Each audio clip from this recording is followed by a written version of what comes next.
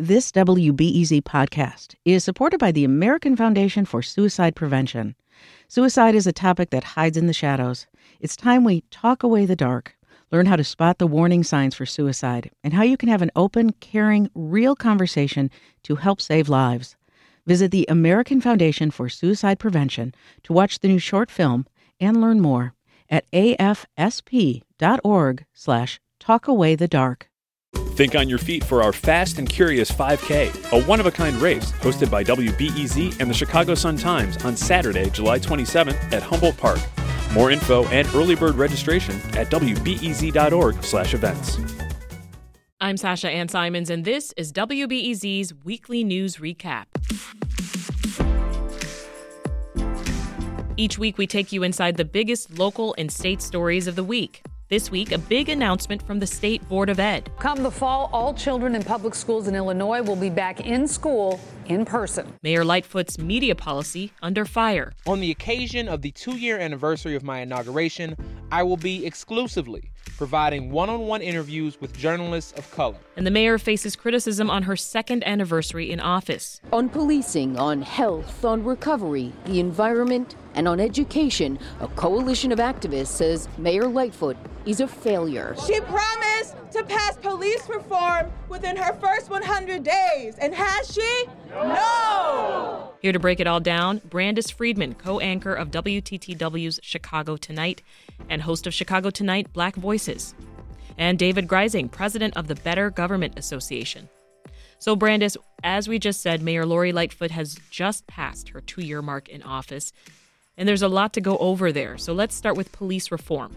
Where are we, and what are the details behind this new promise of a database of disciplined officers? I think a lot of folks will say no, she has not made the progress that she promised, and not quickly enough, because she came in, she campaigned as the one who would reform police, and she headed up the Police Accountability Task Force under Rahm Emanuel after Laquan McDonald. And so I think the expectations were high, and I think folks will say no, she has not gotten far enough. The aldermen who support her in city council who were saying, this is going to be the thing, this is the transparency that everybody is asking for. I think a lot of activists and the Inspector General is saying, no, this isn't what we were asking for. This is far more watered down than what we had suggested. They say it doesn't go far back enough. It doesn't include enough complaints and enough information, and they don't think that is right. I think there were more expectations about her support for some sort of civilian oversight. She has kept saying that's coming. I think it might be coming next week, but everybody's like, yeah, we'll see, because she's been saying that for a while.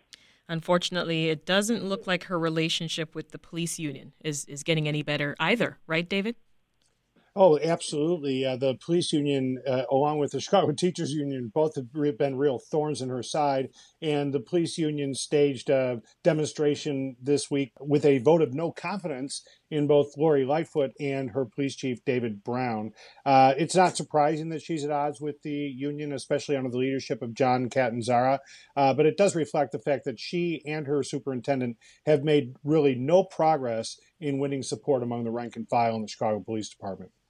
David, something that continues to frustrate Mayor Lightfoot, as it has past mayors, is the underfunded pension funds. Can you tell us what she recently said about that? Well, she recently said that there needs to be a reckoning, and she keeps trying to kick the pension problem down to Springfield or down onto the governor's desk without really doing anything serious of her own to fix her own pension problems. Granted, Governor Pritzker has not made it any easier for her. He did sign legislation that increases the cost of the firefighters' pensions to the tune of around $40 million per year, and this could mean that she'll also have an issue with regard to an additional cost of police pensions. She's vaguely called for this reform, but she doesn't have any ideas of her own. She's stopped short of saying there needs to be a change to the constitutional amendment, which is really the crux of the problem. And Governor Pritzker, in any event, isn't going to do any major structural reform of pensions. He certainly is outspoken against a constitutional amendment. So Mayor Lightfoot, she made some news this week, a lot of news. This one, though, among reporters for announcing a media policy when it comes to the coverage marking her 2-year anniversary. Can you fill us in, Brandis? The way this news came out was a little strange as well, but basically she said that, for her 2-year anniversary, for those interviews to, what all journalists want to do, which is like, let's look back with her and talk about what worked and what didn't and what's next. She said she would only be granting those interviews to brown and black reporters specifically. Everybody was a little caught off guard because Marianne Ahern over at Channel 5 tweeted that the day before. I think the mayor's office was caught off guard by that getting out the way it did. The mayor's office followed up with, a very thoughtful letter. And she has a point. The City Hall press corps, and I mean the core of that press corps, not just folks who show up and cover it every now and then, overwhelmingly white and male, but there are absolutely journalists of color and women who cover the mayor's office as well. Mm-hmm. She said she noticed it on the campaign trail, and just for this one opportunity to highlight the problem, that's why she's granting these interviews to black and brown reporters. There's been a whole lot of talk about it, though. There's been so much talk, and I've been so surprised by the response. And I think, in part it's because of that tweet that came out the night before that didn't give us a whole lot of context. It was just very matter of fact. And so, of course, everyone went running with it. But I feel like we're moving further away from the actual message, which is the need for diversity. I want to bring you in here, David. What are your thoughts on the mayor's policy? She has a completely valid point that the industry of journalism in general and the City Hall press corps in particular lacks diversity. She probably was too ham-handed, and really the facts aren't that much in her favor. Two very prominent women journalists cover her daily, Fran Spielman and Marianne Ahern. WBEZ pointed out that of their three reporters, two of them are people of color. So the facts aren't really that favorable to her. The point is made, but if she were to continue to try to handpick who interviews her, that's where we would get into a serious problem. And there's no indication that that's what she's doing now. So point made, Mayor. Let's move on is kind of what I think my position would be on this one. So would you agree then, David, with the mayor's assessment that the City Hall press corps is too white? I think that the entire press corps of the city of Chicago and the nation of the United States is too white. Yeah. We need to work on this diversity issue. It's a serious problem in our industry. And her own track record has been poor with regard to these black-run news organizations. She press staff has basically ignored them until now. And so she stepped into it in that sense, in that she has deferred primarily to the legacy news organizations, which do have the problem, but she could have proactively been more open to these other news organizations, which she has not done. Well, I, for one, I'm waiting for my one-on-one. We've certainly put out our request. I was like, And I don't know about you guys, we were denied, Sasha, and that's okay. We have access to her all the time. I think my team is trying to protect me. I haven't been told that I've been denied, but as the days go on, I'm like, I don't think I was granted a request. That's also why it was strange. Granting interviews to black and brown journalists, but not this one or not that one. So if you're listening, Mayor Lightfoot, it's been 6 months. I've been here. I'm out here. Give me a call. Still working on it. Another issue Mayor Lightfoot's struggling with is mounting pressure to commit to that campaign promise that she made of an elected school board. David, what's the latest on that? Well, the latest on that is the Senate President, Don Harmon, has thrown Mayor Lightfoot kind of a lifesaver in that he has put out the idea that he would be willing to experiment with a hybrid school board, which is similar to what she has proposed. She campaigned on the idea of a fully elected school board, and ever since she got elected has been trying to reverse that and come up with some other fix, because a fully elected school board likely would end up being dominated by the Chicago Teachers Union. There's a bill already out of the House that is passed with a fully elected school board, and it was looking to perhaps pass in the Senate and may yet do so before the end of the session. But now Don Harmon has said he'd be interested in a hybrid, at least on a 2-year experimental basis, and that may well at least give 2 years of breathing room to Mayor Lori Lightfoot. Brandis, it looks like schools are going to be full-time, in person in the fall.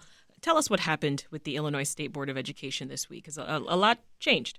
The state superintendent of education has said that, this is a resolution saying that, once these state proclamations are over, school districts need to be working towards having all students in the classroom next year, with some exceptions, of course, for students where it's absolutely necessary.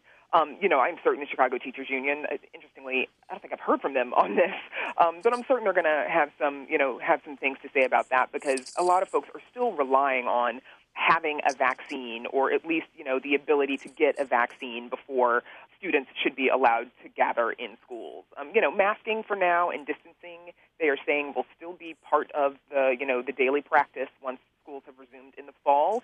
But some folks are still concerned that, if you've got small kids who, kids under 11 still are not, eligible for the vaccine, there's a concern that, are they going to go to school and bring something home to grandparents who maybe they're vaccinated, but this illness is still scary, and there's a lot about it we don't know because we've only known about it for, a year and a half.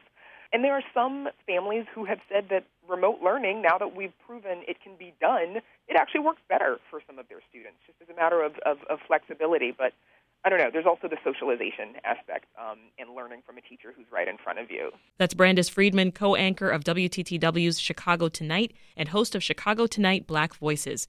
Also with us is David Greising, president of the Better Government Association. David, Brandis, there are plenty more stories to get to this week. Stories like these. This could be the first signs of an expected tsunami of evictions as the nationwide moratorium is lifted. The portraits of former President Barack Obama and former First Lady Michelle Obama are coming to Chicago. The summer tradition is returning to Chicago. On June 6th, the city will start accepting applications for block parties. The Joffrey Ballet and Lyric Opera announced plans to bring back live performances at the Lyric Opera House after a pandemic shutdown for more than a year now. Hello, Mayor Lightfoot. So listen. I just talked to the doctor, and she's given us the green light. What do you think?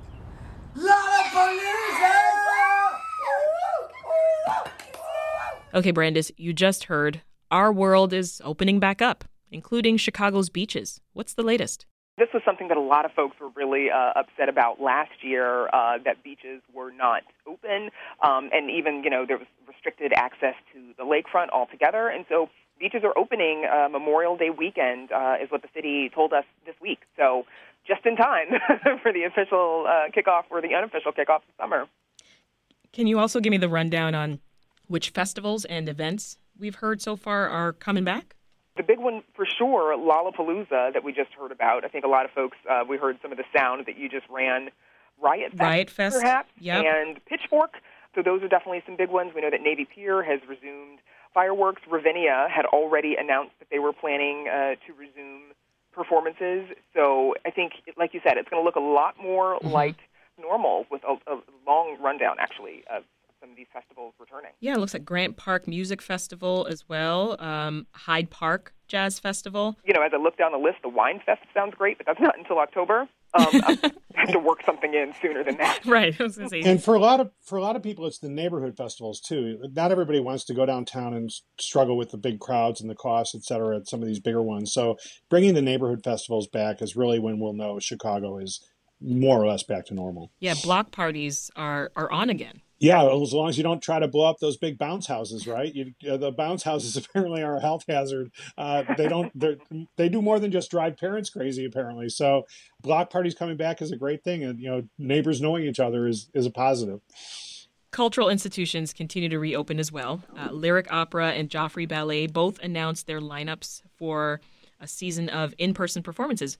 Do you think people will be ready to sit in an audience together this fall?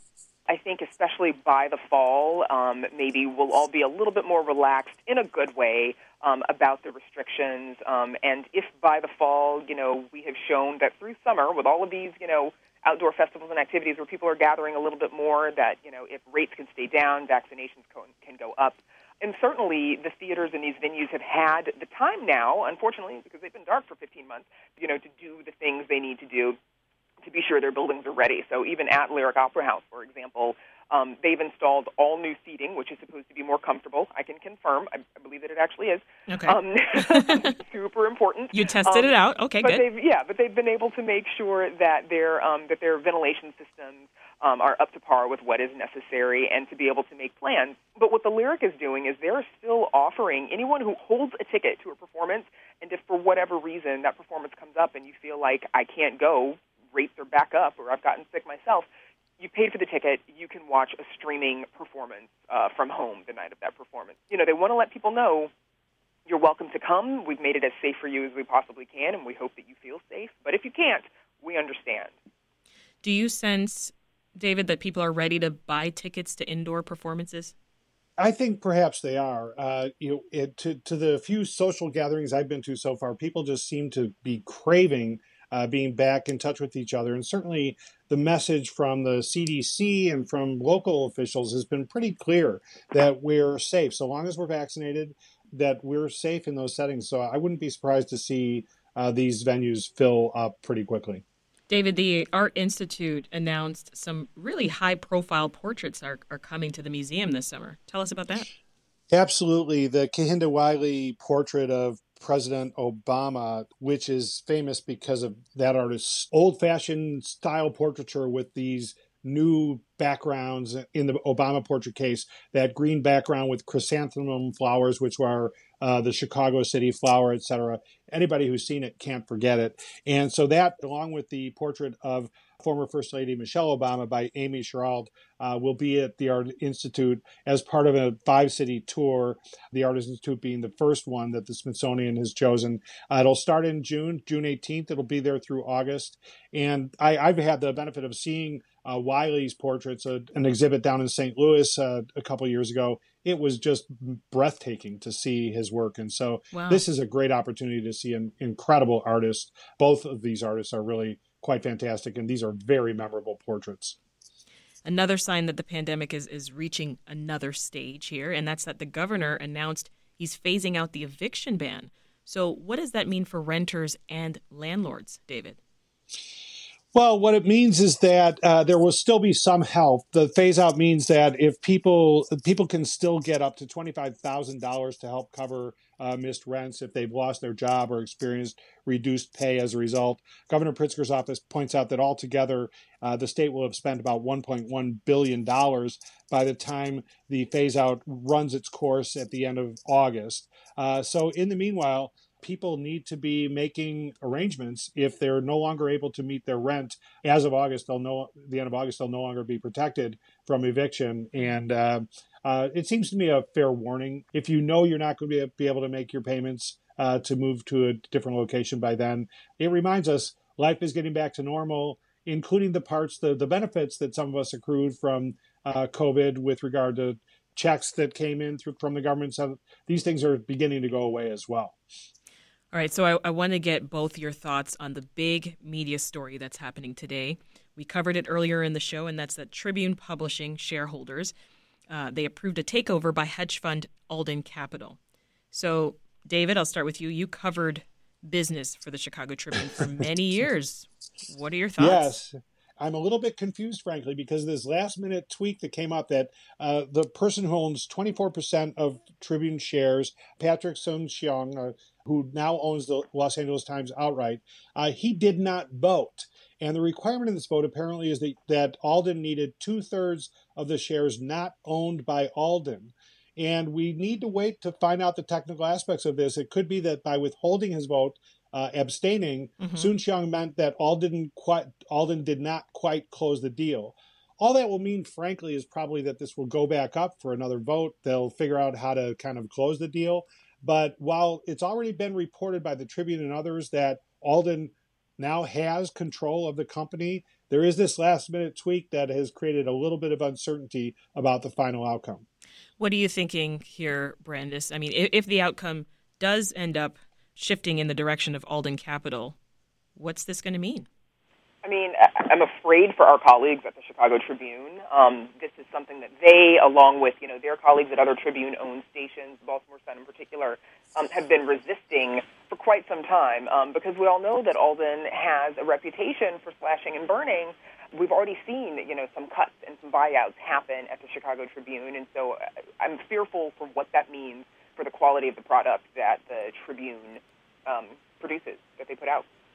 Are either of you surprised that no local philanthropist stepped in here? I'm a little bit surprised, and I know a lot of these people who have been involved in other efforts, and over the last few weeks, I've had conversations with quite a few of them. There was a feeling of a couple things. First of all, that the Tribune at this point is so far gone that the turnaround was going to be expensive and take a long time. There was also the fact that many of them already have lost a lot of money, either trying to save the Sun-Times. They tried to merge with the Chicago Tribune several years ago, and the Justice Department blocked that from happening. And a bunch of the people who were interested in journalism investments really left that experience with a very bad taste in their mouths. And so at the end of the day, I don't think it was that surprising. It certainly is disappointing, though.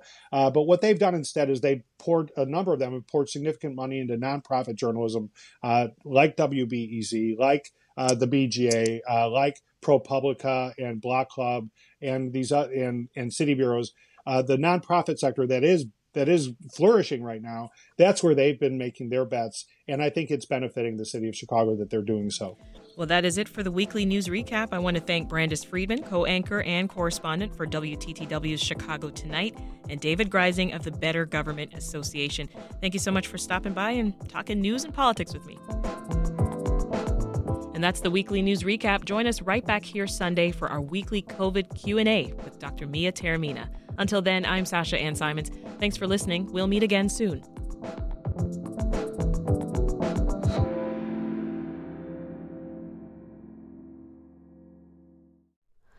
Hi, it's Terry Gross, the host of Fresh Air. We bring you in-depth, long-form interviews with actors, directors, musicians, authors, journalists, and more. Listen to our Peabody Award-winning Fresh Air podcast from WHYY and NPR.